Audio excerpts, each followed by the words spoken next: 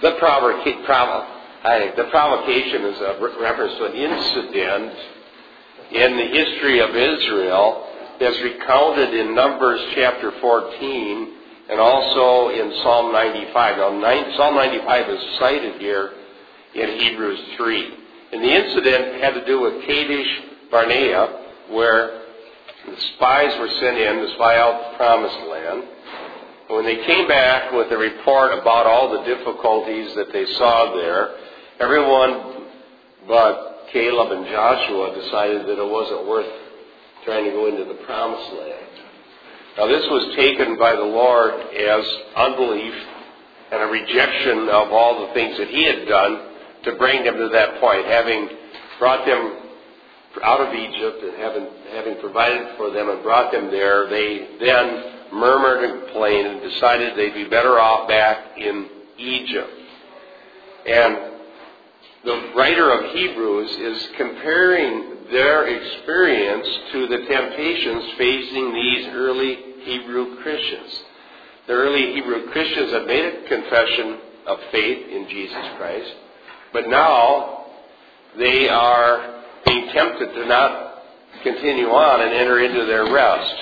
They're being tempted to go back to the temple sacrifices, back to the Jewish high priest, back to Moses, and not maintain their hope in Christ and thus commit apostasy.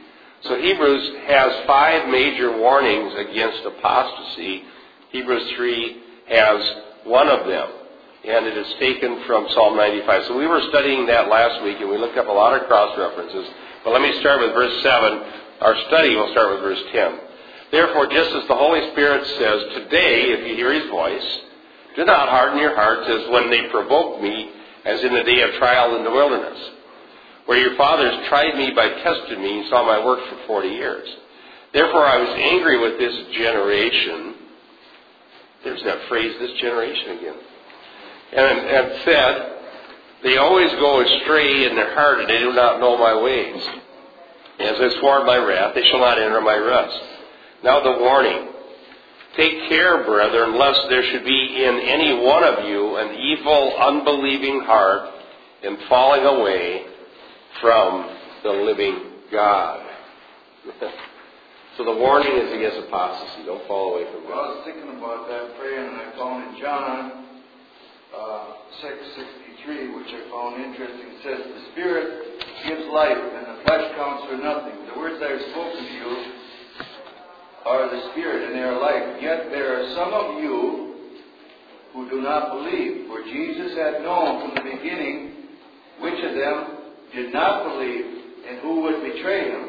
He went on to say, that's why I told you, no one can come to me unless the Father has enabled me. From this time, many of His disciples turned back and no longer followed Him. Well, they were unbelievers. They were followers, but they weren't believers. John chapter 6 is... let me tie that in what you just read with Hebrews here. Earlier in Hebrews, it talked about Moses' house and Christ's house, and how Christ is greater. And so there's an analogy or a contrast between Moses and Jesus. John is doing that also, because in John 5 at the very end, he said, had you believed Moses, you would have believed me, because Moses wrote of me. And then you go into John 6, and what does Jesus do? Is He multiplies the bread, right? He feeds the multitude. And they're going to take Him by force and make Him king. And He doesn't, that's not God's purposes, so He leaves them. Walks on water, goes to the other side of the Galilee. They follow Him over there and are still after Jesus. And now they got the idea that they said Moses gave us manna in the wilderness. So they're still thinking about Moses, right? Jesus gave them bread. Moses gave us bread. Here, Jesus is the new Moses, John 5. And so what we end up with is this idea that, okay, prove that you're the new Moses, give us bread. And He says, the bread that I give you is my flesh for the life of the world. And then when He started pressing them about what the real need wasn't for a king at this point, or bread, or a new Moses to give them manna in the wilderness, but what they really needed was atonement for sins. The blood sacrifice. And when He started pressing that, that's when this happened. They said, all right, we're not going to give bread, and we're We're not going to have a king. And all you're going to give us is your flesh and your blood. We don't. So that wasn't our agenda. And they all left, but a little bitty handful. But why is John telling us that? To answer an apologetic question. If Jesus was really the Messiah, then why did so many people reject him? And why did even his own followers go away from him? And it says there, because he knew from the beginning who would. And the ones that did stay are the ones that God gave him. So that God's purposes are not failing. Yes? John chapter 6, the whole chapter. I'm just summarizing it. He was in about verse 66. I may use that as my intro to the debate with Greg Boyd on the 19th, but I'm not sure yet. Because my plan right now is to go where he doesn't think I'm going to go. Amen. And John 6 is not normally where you'd start a debate on predestination. Yeah, I don't care. But John 6 is a very interesting thing, because if God's purpose was to give people what they want, to maximize the number of followers. Yeah, John 6, he has a revival going, and he kills it by telling them about blood and flesh. And so Jesus really should have gone to Dale Carnegie course, I guess. He wouldn't have all these problems. All right, let's get to Hebrews 3 now. Let's talk about this angry with this generation. Hebrews 3:10. Therefore, I was angry with this generation and said, they always go astray in their heart. They do not know my ways. Remember that article I wrote about this generation being a pejorative, qualitative term, and not necessarily a chronological limitation. And the thing that it's talking about is the people. It wasn't even all of the people in that generation, because there were exceptions, Caleb and Joshua. But it was a people who saw the great and mighty works of God and had every reason to believe God. But in the midst of their great opportunity to not only demonstrate their faith in God and to put their faith in God and to go on into the promised land, but they refused and decided and mocked God and basically said, we'd rather have Egypt. We liked our slavery better than your deliverance. And so that's the warning about falling away from God. And I have a cross-reference here. Linda, could you look up Hosea 4:12? If we get to it, I'm going to read a big section of Psalm 78 because it's a commentary also on this same incident, just like Psalm 95 was. It's amazing how the Jews commemorated their own failures. It shows the inspiration of Scripture. Normally, if you're going to write a memorial for your own people, you don't write about your own failures. Yeah. Okay. Hosea 4:12, Linda. Of my people, they consult a wooden idol and are answered by a stick of wood. A spirit of prostitution leads them astray. They are unfaithful to their God. Yeah, they're unfaithful people that are going astray, and they have a living God who showed many miracles, but they think like a stick of wood instead. And that's tied to actually the Spirit speaking. But think about this generation, this whole thing.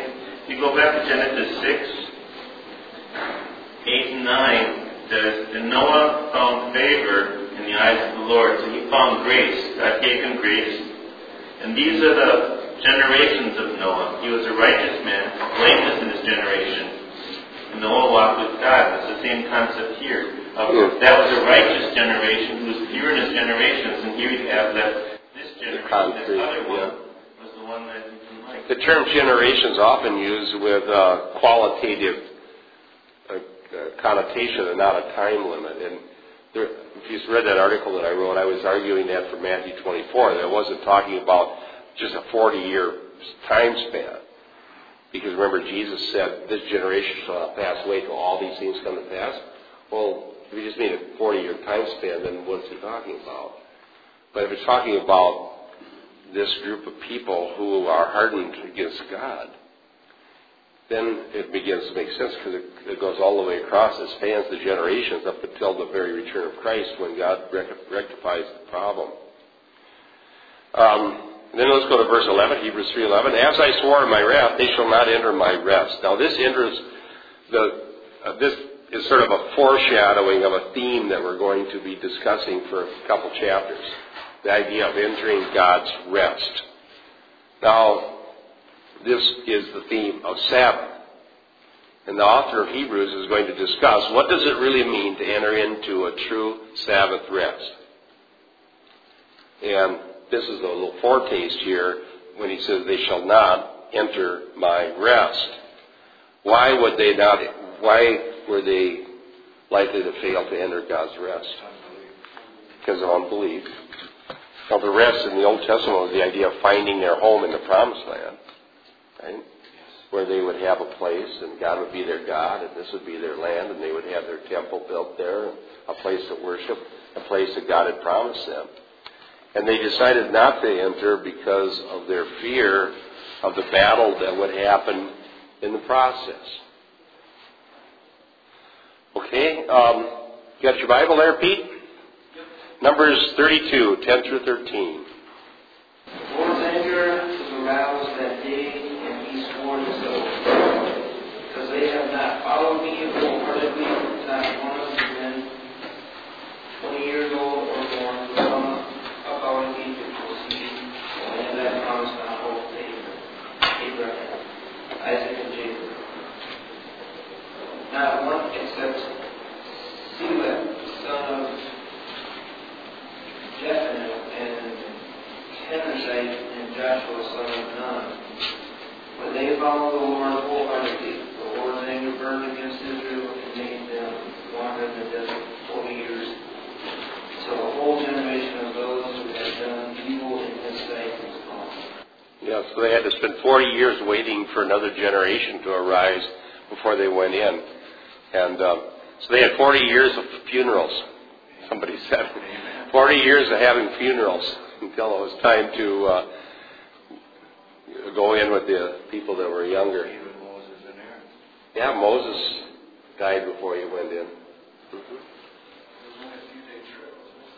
Yeah, in Deuteronomy, I think, I heard a great sermon when I was in Bible college on that. Some of these old Pentecostal preachers really had a way of preaching this sermon. And there was this one passage that says, and it was an 11 days trip from wherever it was to Kadesh Barnea, or where, it was an 11-day trip. And then it says, and 40 years later, 11 days and in 40 years going in a circle. And I think that old Pentecostal preacher sermon, if I remember right, was this. He says, it takes time to get where God wants you to go. And you can't speed that time up, but you can sure slow it down. Yeah. You can look in there and see how far it is. Yeah. His warning was, if you start disobeying God, your journey gets a lot longer. You got to start going in circles. No, it's happened before. Let's look now at the warning that is given to us, the readers of the book of Hebrews. Because of the experience of your forefathers, he says to these Hebrew Christians, and to all of us, take care, brethren, lest there should be in any one of you an evil, unbelieving heart in falling away from the living God. The word take care there means be careful. And it's in the imperative, so you could put an exclamation mark after it in the English if you want to. Watch out. It's a warning sign, a big warning sign. Beware of dog, it says at the junkyard. Right? Beware high voltage, it says at the power lines. And so it's that kind of a thing. It's a big warning sign that would say, danger lurks, do not go here. And the warning sign, the imperative warning sign, is that we would be like these wilderness wanderers and not want to press on into the rest that God's promised. Not pressing forward in our faith in Messiah, but falling away from the living God and thinking that maybe if we went back to Egypt, we would be more happy there, so to speak. And how many times have we had a discussion about whether anybody really will apostatize or not? We've had a lot of discussions, but I'm willing to talk about it again. Dan, and then... Well, Jesus never caused his sheep to apostatize. He says the dog goes back to his vomit, and the pig goes goes back to his flock. Those are his followers. But the sheep, he left the 99 for the one. The sheep know the master's voice, and they never does he refer, only sheep's wolves and sheep's clothing, but never the sheep, because he leaves the 99 for the one. There's dogs that are followers like Judas and pigs, but they've left. They've been around the Lord like Judas, but they weren't followers. They weren't believers. They're dogs or pigs going back. The sheep will never be lost because they know the Master, and He'll leave when they disobey and chastise Him. He'll leave the 99 to bring them back. So I see Scripture always showing these weren't believers. Okay. Do you think the warning is still valid for people that aren't? It's warning because you go to heaven as some of you receive communion unworthy, you'll die. You'll be disciplined. You'll go to heaven.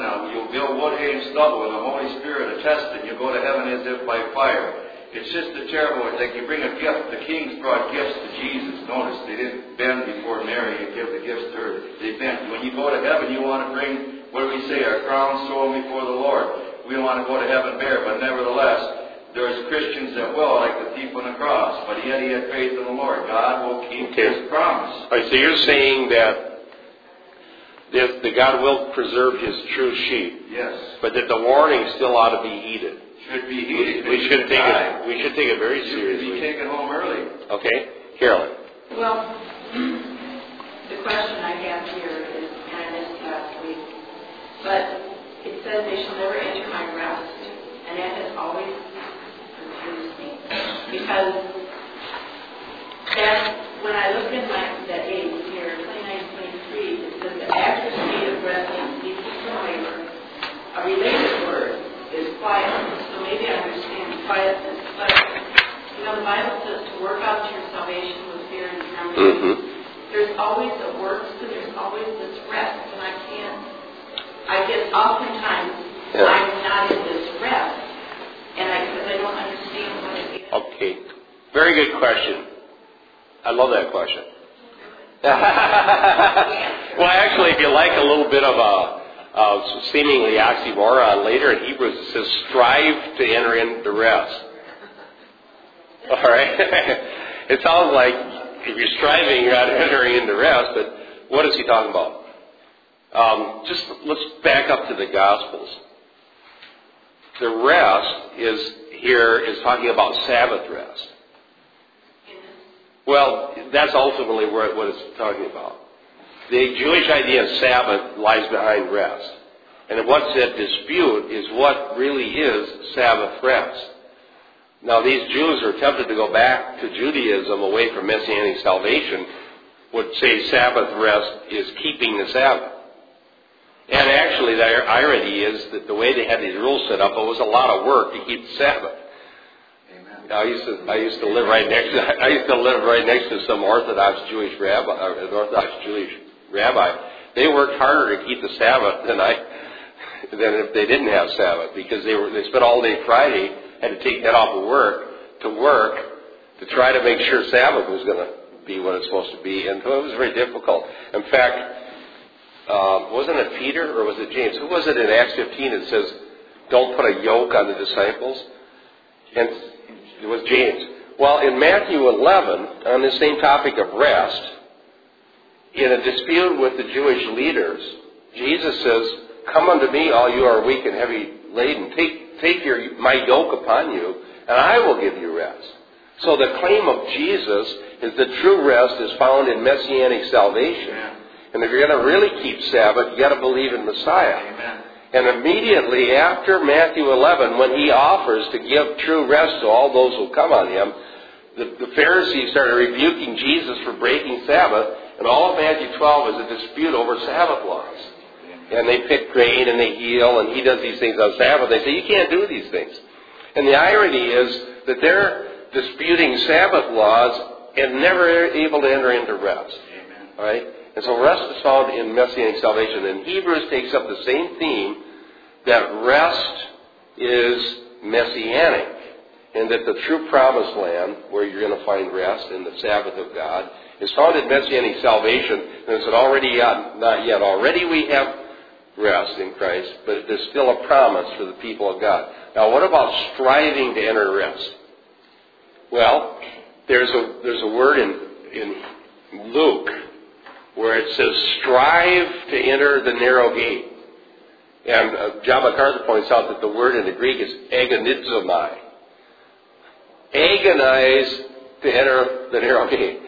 And so the idea is that this messianic salvation is of such exquisite value that whatever it would cost, if it would mean leaving father and mother, losing your family, losing your job, losing your money, losing everything that you ever had, that if you would enter into this rest, just like these Old Testament people, well, yeah, we'd love to have the rest of the Promised Land, but we got to go in through these giants and battles, and there's danger, and we don't want to take the risk.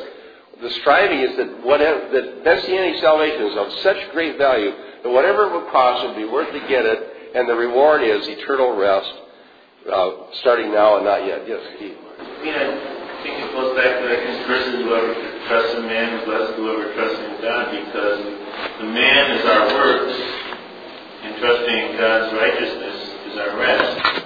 And the rest is Christ's righteousness, and as we are there, we act righteously, but it's a resting because it comes to us by a gift. Yeah, in fact, it says in there, he who has ceased from his own works has entered into rest. And I think our own works is either self-righteous law works or just sin in general. But trying to please God by the works of the law is a heavy burden. It's a yoke of bondage. And that's what Paul says in Galatians, is don't return to the yoke of bondage. So, does that help? And read the scripture and say, oh yeah, they had manna and their clothes didn't wear out and everything was wonderful. But for myself, I think every day I experience God's blessing, and I can do the exact same things that they do. Complain against God isn't doing this, or isn't answering his prayer. Or, so I look at that very carefully because they have a physical example, but we do too, kind of in a different way. But it just makes me aware that it's easy to do that. Yes, and I agree, Carolyn. I think we really need to take it seriously. I was reading yesterday. I had to spend 6 hours learning how to be a foster parent down in Hennepin County. I didn't complain about it. The Lord forgive me. All the way down there. No, I didn't complain. So I took along a whole stack of C.F.W. Walther on the topic of predestination. Because that was way more interesting than what they were saying. Yeah, God works in mysterious. So I'm reading this German Lutheran from 1877 on the topic of predestination while I'm sitting there listening to all this rigmarole. And Walther was so delightful. I love how he was explaining these things.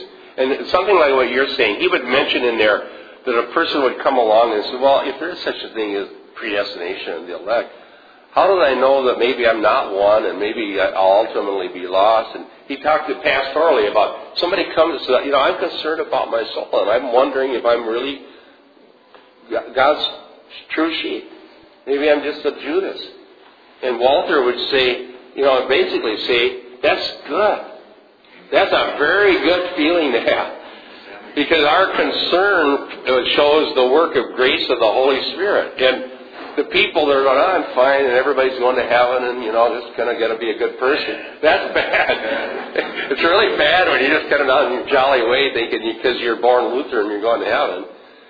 In his idea. And he says, well, your concern for your soul is a good thing, and don't let that go away from you. And so when we read this and we take it seriously, that am I any different than those people in the wilderness? Am I more righteous? Am I more noble-minded? No. Could I fall away from God? Yes, I could. Will He keep me? Well, I believe in His grace to keep me, but I don't believe in my integrity to stay kept. I believe in my ability to be the lost sheep. So I think we ultimately, what he said, put your trust in God. Pete, you had a question.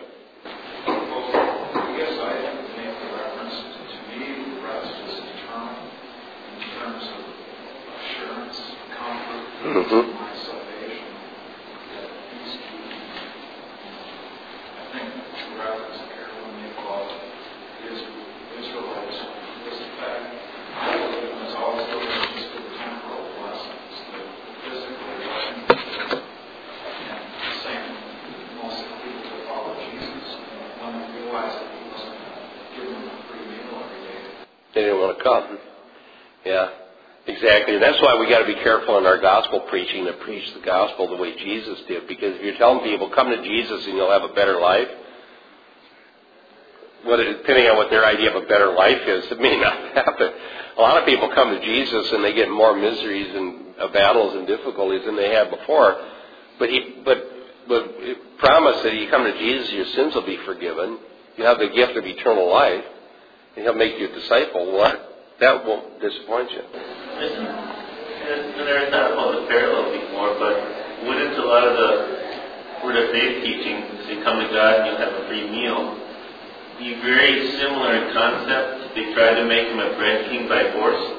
Oh, yeah. We're going to force you to give us bread, make you king. Well, that didn't work. Now we're going to force, on a spiritual level, we're going to force you to be a sugar daddy because we have faith and you have to do it now. It's the same concept. Right. How to Write Your Own Ticket with God, that famous sermon by Kenneth Hagin.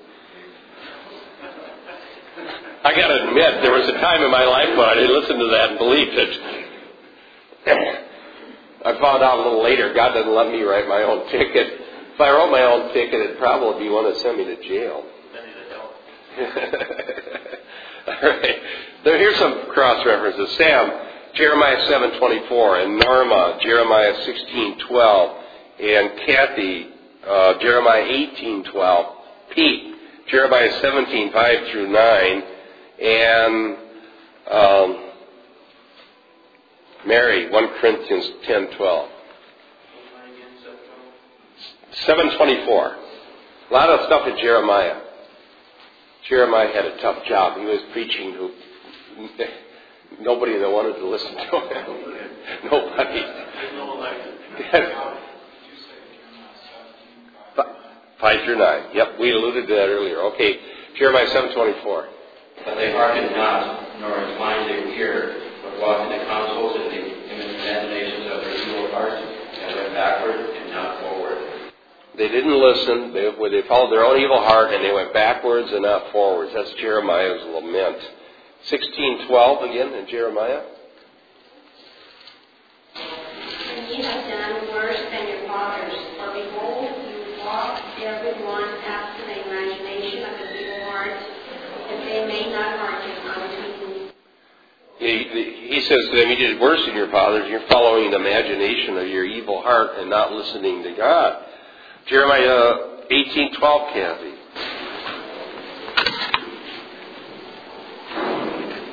And they said that is hold of it. So we will walk according to our own plan, and we will everyone obey the dictate of his evil heart. Yeah, they said, it's hopeless. We're just going to follow our own evil hearts. That's what they told Jeremiah. I think he had about the worst job in the Old Testament, don't you think? Think about that compared to what you just said about Walter. They weren't concerned. No. Yeah, that's a good point. Walter says the one who's concerned about, I don't know if my heart's right. He encouraged that thought to point you to the Lord, to the gospel. Whereas in Jeremiah's day, they said, well, I don't care if our heart's evil. We're going to follow it anyhow. Dean. I think so far it's kind of funny, odd, how all of the scripture that has been read is just contrary to every self-help book I've ever read. Yeah, right. The self-help says, go look inside yourself. Yeah. And draw on your own resources. The world's way is just totally wrong. Yeah, look within and draw on your own resources. When I hear that one, I always think of Paul. He says, I know that in me, that is in my flesh, dwelleth no good thing. So if you want to look within, I'll tell you ahead of time what you're going to find. Wickedness, yes. I heard a Catholic priest just recently say that he didn't know he was saved. Is that the same thing we're talking about here that you come to? Oh, I was just reading the Council of Trent because I was thinking about this debate with Greg Boyd on the 19th, and so I'm going to go places that I'm not going to defend Calvin. I've already decided that. Calvin can defend himself. And if he wants to talk about Calvin, he can talk about Calvin all he wants. I'm going where he doesn't think I'm going to go, which is Luther and Walther, and then also Trent. Trent is the Roman Catholic response to the Reformation. So I read the Council of Trent this week. I read the anathemas. By the way, we're all anathema here.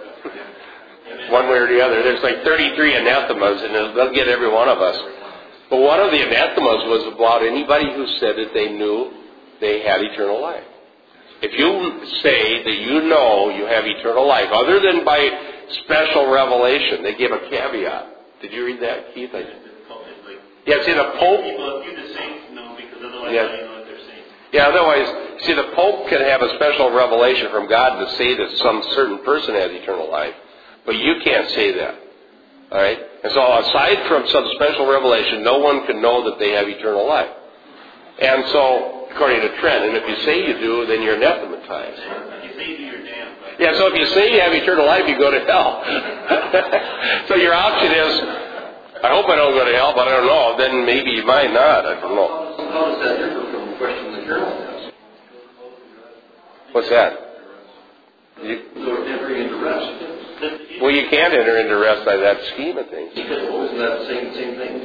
No, but what happens is, they're saying in the Council of Trent, if you believe in Christ, and you say, and you do believe in Christ, you still can't know. Right. That's why it's so evil. We're saying that if you do believe in Christ, you have rest. And they're disputing the faith itself, saying if you believe in Christ, you still can't know because it's beyond you. Right, and you never know but what you might cancel out God's grace later by one of your own actions.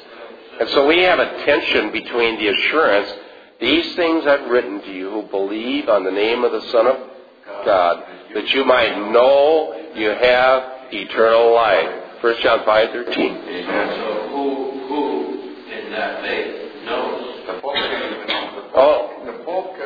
The Pope, according to Trent, does not even know if he has eternal salvation. He prays to Mary.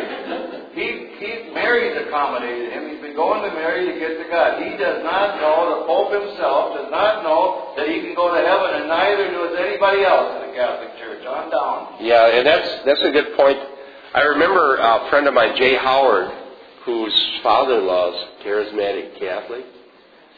You know Jay, right, Dick?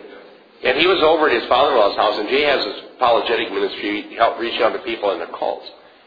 And somebody called over to find him while he was visiting his father-in-law, who was supposedly charismatic, spirit-filled Catholic, right? And he's talking on the phone to this person who was asking about Jehovah's Witnesses or something, and he says, and he was telling them, now if you believe in Jesus Christ and trust Him, repent and believe the gospel, you can know you have eternal life. Amen. And then he was sharing the gospel on the phone. When we got done, his father-in-law says, you can't tell people that. You can't know. That's the gospel. You can't have any assurance. And so that is at the heart of the Reformation, was whether people could have assurance of salvation. What's really funny and contradictory in the whole thing is the Bible's indulgence, you can get out of jail free. Like 6 of them. Yeah, 6 of them. So how do you know? You don't know on this side. Except for the little piece of paper I just happened to have in my back pocket. You could know. Well, they had the special revelation was an exception. All right, let's not forget Pete. Jeremiah 17:5-9. Thus says the Lord, cursed is the man who trusts in mankind, makes flesh his strength, and whose heart turns away from the Lord. For he will be like the bush in the desert, and will not see when prosperity comes, but will live in stony wastes and wilderness. The land is salt out in heaven. Blessed is the man who trusts in the Lord, whose trust is the Lord. For he will be like a tree planted by the water, that extends its roots by the streams, will not fear when the heat comes, but its leaves will be green, and it will not be anxious in a year of drought, nor cease to yield fruit. The heart is more deceitful than all else, and is desperately sick. Who can understand? That's rapidly becoming one of my favorite sections of Scripture, because I think it explains the gospel, the whole Bible. Blessed is the man who trusts in God. Cursed is the man who trusts in man. And any system of works righteousness ultimately makes us trust man. And only the true gospel, as preached by Christ and His apostles, can give us hope in God. Our hope is ultimately only in God. Yes? Back to Jack's comment, if you will. We take this position quite cleanly that we know that we're saved. We're okay with that whole thing. The Catholics say you can't know. Right. And yet we still have the Lord, Lord, didn't I do all these things? He said, you are lost. Right, because that's false assurance. Okay, but the issue is then, how do you know the difference between false assurance and real assurance? You end up saying, by the fruits. It says in Matthew 7, yes, you do. He said, you shall know them by their fruits. And what's your testimony? But the fruit of the word of God is actually believing the one that He sent, so it ends up getting back is you either believe or you don't believe. Amen. Believe. Because the fruits themselves, you can have false fruits if you just look at an external action. Okay. I think a lot trickier than just the simple way. All right. First of all, let me recommend some reading on this. The best chapter on what we're talking about I've ever read in any book was a chapter on assurance in John MacArthur's book, The Gospel According to the Apostles. Not to belittle Ryan's booklet. He has a very good booklet on this, The Anchor of Assurance. It also deals with these issues. And it isn't just a real simple answer, but yet there are answers. And when MacArthur points out that there's two errors by emphasis. Let me tell you that the error on one side. There are those who, in order to grant assurance to the maximum number of people, make faith mental assent and grant assurance based on a decision. And those are the ones that will tell you, you make a decision for Jesus, and you write down the date in your Bible, and sign your name to it, and from there on, that's all you need to know that you're saved. Now, that is what the objective aspect of it. That's based totally on the objective, meaning that's what's outside of myself. I made a decision, I believe these things. And those people say that if even for 1 millisecond you made such a valid decision, mental assent, then you are saved. And that even if you live for the devil the rest of your lives. That's called once saved, always saved. And they give a lot of assurance to a lot of people. And they accuse MacArthur of not allowing people to have assurance, which is a false accusation. I don't believe that that's a biblical doctrine. I don't think faith is mental assent. And I don't think assurance is only based on I wrote a thing in my Bible and I made a decision. How many people have signed decision cards at one point or another and go out and don't really walk in faith? Don't have any fruit. Never any fruit. Now the other extreme, according to MacArthur, is what he called the Puritan approach, which was subjective only. And the Puritans were really always struggling about assurance because they were always looking within themselves for signs of election. And a lot of Puritan literature was about assurance. How do I know I'm one of the elect? And they would be looking to see if God was doing a work in their lives within. And they were doubting. I don't know if God, I see so many sins in my life, I don't know if God's really at work. Now that would be subjective only. Here's objective only. What MacArthur is claiming is that assurance has aspects of both. The objective aspect of it is what Jesus Christ did on our behalf, the facts of the gospel, and the fact that we do believe that Christ died for sins once for all, and God raised him from the dead, and that is our hope and our assurance. But also there are signs that there is real fruit in our lives that also add to our assurance. Okay, Ryan, you wrote a book on it, so we'll let you tell us. Peter, chapter 1, verses 3 through 11, I think gives the most, in one passage, gives us the best answer to all these things. I'm going to read all of that because I think it's real important.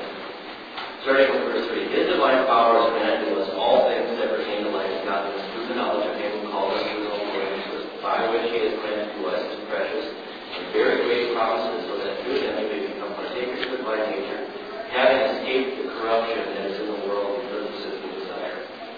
For this very reason, make every effort to supplement your faith with virtue, virtue with knowledge, knowledge with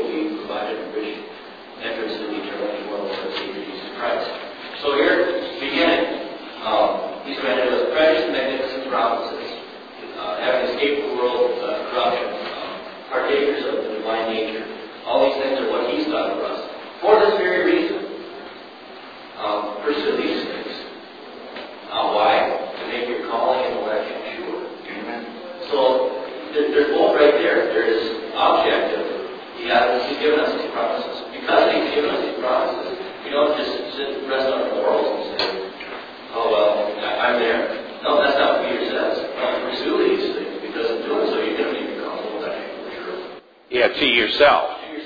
God already knows who. God knows who's saved. The question is what we know about ourselves.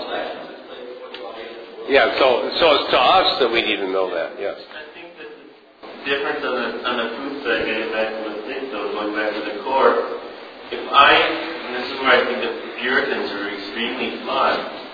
If I believe I'm elect because I have fruit, then I'm placing my faith in my fruit, and I'm not placing my faith in Christ. Fruit happened because you have your faith in Christ.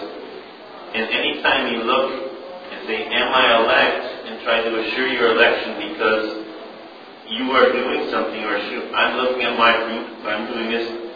That's the same kind of thing as a self-help type of thing, because I'm looking inside, maybe for a different reason, but the focus is believing and trusting in God, and that just happened. Right, but in their case, a lot of times what was happening was a shaking of assurance, a lack thereof, because of if we're real careful about looking within, we see a lot of problems. And they were honest about that. They weren't just saying, oh boy, I know I'm elect because look how good I am. They were always looking at how bad they were and wondering about it. And because if you're looking at, anytime you look at man, looking for fruit or looking at the lack of fruit is still a kind of a law. It's a new Judaism that comes across that way, and all we can do is have faith in Christ. If I have to have fruit, and my fruit now is the Ten Commandments inside, and I fail at one of them, and now I'm not elect, it's the same kind of struggle. Well, it's both. So it does say that, doing these things will make you fruitful, and in doing so you will make you solid. Yeah, I think it's both and that's what MacArthur claims. The key is the objective, obviously. If you believe in your heart that God raised him from the dead, you shall be saved. The objective is the key and the foundation, the gospel, and that we have faith in the gospel. And if we read some of these passages, take care lest there should be any of you an evil, unbelieving heart, I think we should take that seriously. If we do, that's a good sign that the Holy Spirit's at work. It said to Peter, to Jesus, whom do men say that I am? Peter. And the apostles couldn't answer, but Peter, thou art the Christ, the Son of the living God. He said, that's revealed by the Holy Spirit. Well, ask the Jehovah's Witness who Christ is. He's resurrected in a gaseous form. That Christ is in God. The Mormons, he's the brother of Satan, and they're arguing in heaven who's going to come down to help mankind out. The moon, he's God. You can go on, you just examine who the Christ is of the Catholic Church. He can't save. It's all the saints and him combined. So ask all these people who this Christ is and have Peter's testimony if you want authority to preach. All authority has been given me to Christ. He preached, they said, just Jesus don't just preach like an ordinary man. He preaches with authority.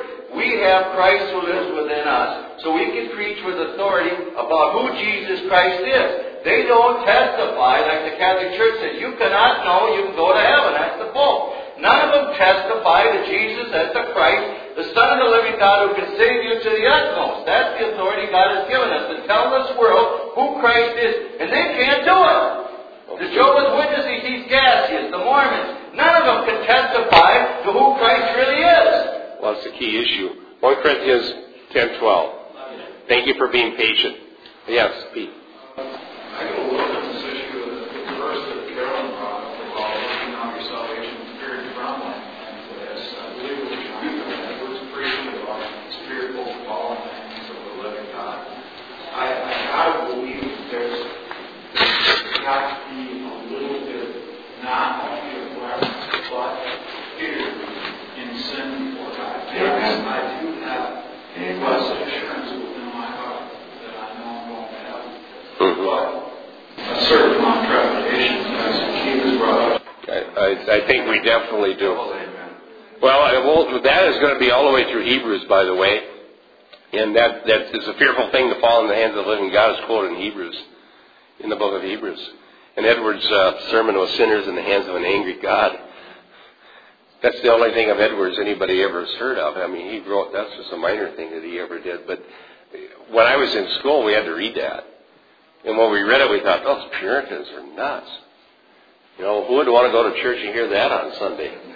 But, when I was in the Methodist church, would to God I'd heard that at least once. I think that would have been saved.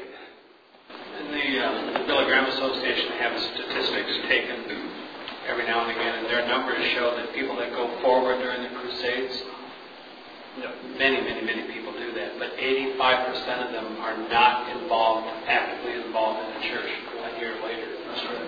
So it has a lot to do with commitment beyond your confession of faith. Yeah, there's several reasons for that. One of them being is the parable of the sower and the seeds. And that's why you just can't say, well, I mean, mental assent, that's all I need. We need to be born again. Let's get into this verse. We got to get at least this verse in. 1 Corinthians 10:12. Maybe it'll answer all our questions. So if you think you are standing firm, be careful that you don't fall. Well, I just started more questions. If you think you're standing, be careful you don't fall. Sorry, I'll bring that back to the Council of Trent. And show me the difference. They grant no assurance to anybody. Now, thinking you're standing and being careful isn't the same as not having any assurance. In other words, it doesn't say don't ever think you are standing. It says just don't be giddy about it and take it lightly.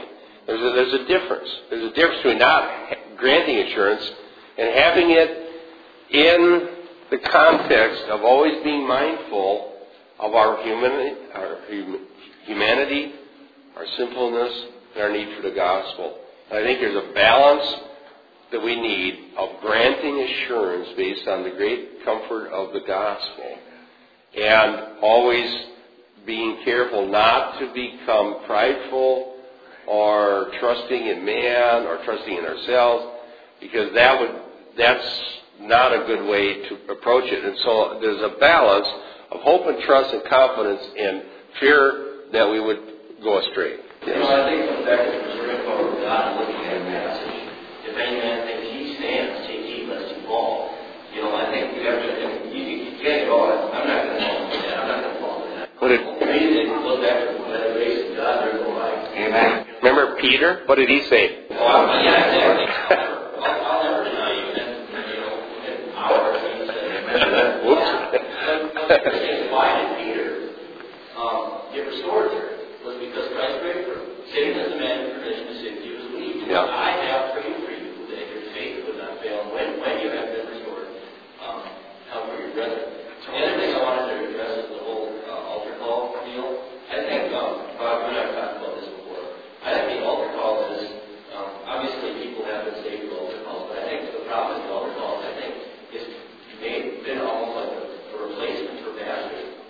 In the early church, if you believe, go and be baptized. That was your public statement, right? You have other people there witnessing or altar calls. You're just in the middle of a crowd here. Yeah, I raise my hand and we go home and do that now. Whereas baptism was a public sign. Yes, I am. Yeah. I am not only believing in the risen Messiah, but also am being combined with this community of faith. Yeah, I'm dead, buried, and raised. Yeah. And God commands us anywhere in the scriptures to say, okay, there's no water, just do an altar call. Yeah, Ryan and I had a discussion once. I don't know where we were, but we started talking about that, and I think it was in the midst of our discussion. I think that the altar call is a replacement for baptism. And Keith, and then Pete, and then Brett. About the Council of Trent, this indulgences, there was contemporary with that, and that was what the context was. So when you think of the hypocrisy of saying no man can say he's saved, otherwise he's anathema, and at the same time, with the other hand, saying, but reading one's salvation by this piece of paper, the inconsistency between that is massive. Yeah, well, you're dangling salvation out there as something you hope for and you work toward, but you're never sure you get it, so you have to keep working. Yeah, it's just like dangling this thing out there, but you can't ever have it. Pete? Baptism call for repentance, because a lot of messages I hear these days, as we were discussing yesterday, love and acceptance of the words of obedience and turning from our past. Yeah, think about Peter's sermon in Acts chapter 2, the very first sermon of the early church, when they were convicted by the Holy Spirit and said, "What shall we do?" What did Peter say? Come forward? No. Peter said, repent and be baptized, each of you, for the remission of sins, and you shall receive the gift of the Holy Spirit. So he called for repentance. And now, I'm not saying baptismal regeneration, but yet that was their public act to say their faith. It's all the two ordinances that we have. Lord's Supper and baptism. Really, all you point us towards the very towards Christ. That's what baptism is. It's very good for baptism, raised to Yes. our identification, death to the old man, which, we toss off our old self and raise to new life in Christ. That points us to the gospel. Same with communion or other words. Yeah, right. Go in there, body and blood is ran across the it actually is death. We're making us remember what he did for us. Remembering the Lord's death till he comes. Brian. Well, you're very patient. I think it's a good thing that we continually explore the New Testament for what the faith really was and what was taught by the apostles. Why are these things given to us? And so the warning against departing from God should be preached to all Christians. It's an absolutely valid warning. As part of the means, the Word is a means of grace, and the warning is a means of God's grace to keep us from doing the thing that's warned against, which was departing. Now, we have about 1 minute, so I'm not going to expound this verse, but I want to read it because we need to go get our hearts ready for the next section here. Hebrews 3:13.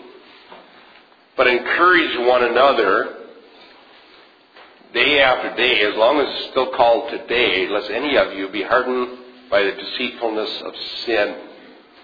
And what we're doing here in this Sunday school class would fall into that category. Encourage one another. And when I hear my brothers and sisters talking about the faith, asking questions about the faith, sharing their faith, encouraging us in their faith and our one another's faith, that is a means that God uses to keep us from getting hardened. How many of you know that if you just stay away from fellowship and just go your own way, you might think you're not getting anything out of it, but wait until you don't have it. There's the hardness just starts creeping in. I'm not saying we lose our salvation, but we start getting hard. And the Word of God softens up our hearts and gives us a heart of flesh. And a Christian fellowship is part of them. Right. And so, encouraging one another daily is a good thing to do. And so we'll start with that verse next Sunday. And we got 2 verses done? Wow. We're cooking.